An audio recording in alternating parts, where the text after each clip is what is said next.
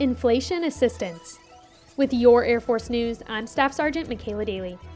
Airmen and Guardians feeling the impact of rising inflation are getting some help. The department is looking closely at compensation and PCS entitlements and providing support for personal finance readiness and food insecurity aid.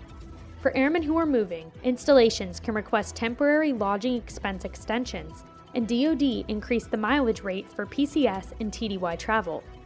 Airmen and Family Readiness Centers provide financial education, and the Air Force Aid Society can help with emergency funds for some specific needs.